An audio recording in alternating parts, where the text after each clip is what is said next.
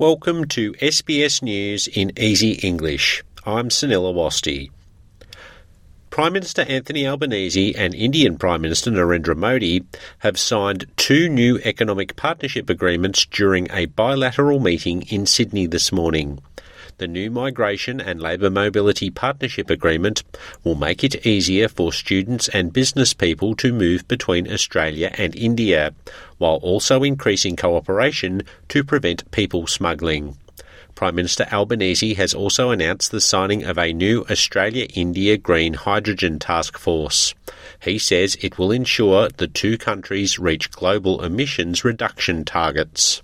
The task force will comprise Australian and Indian experts in renewable hydrogen and report to the Australian-Indian Ministerial Energy Dialogue on the opportunities which are there for Australia and India to cooperate in this important area of renewable hydrogen. Investments like the task force will help power our industries in the future and ensure that Australia and India meet our energy targets in the interests of both our respective countries, but also in support of reduction of global emissions. The Indigenous Voice to Parliament referendum is back up for debate in federal Parliament today.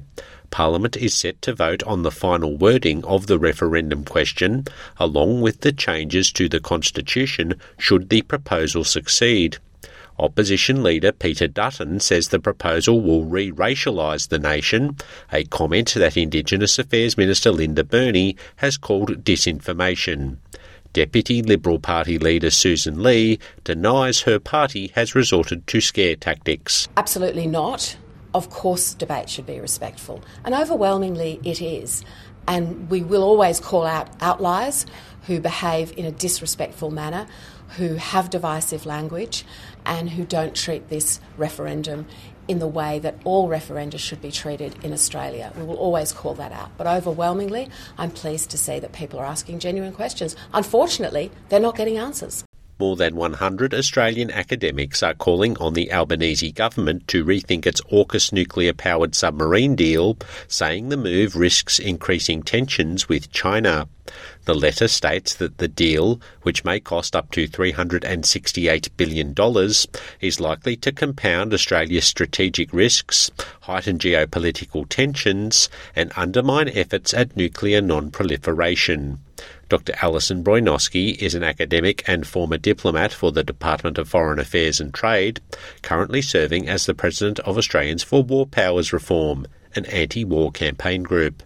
Dr. Broinowski is one of the 110 academics to sign the open letter, and she says the AUKUS deal could be seen by China as provocation and may lead to an arms race in the region.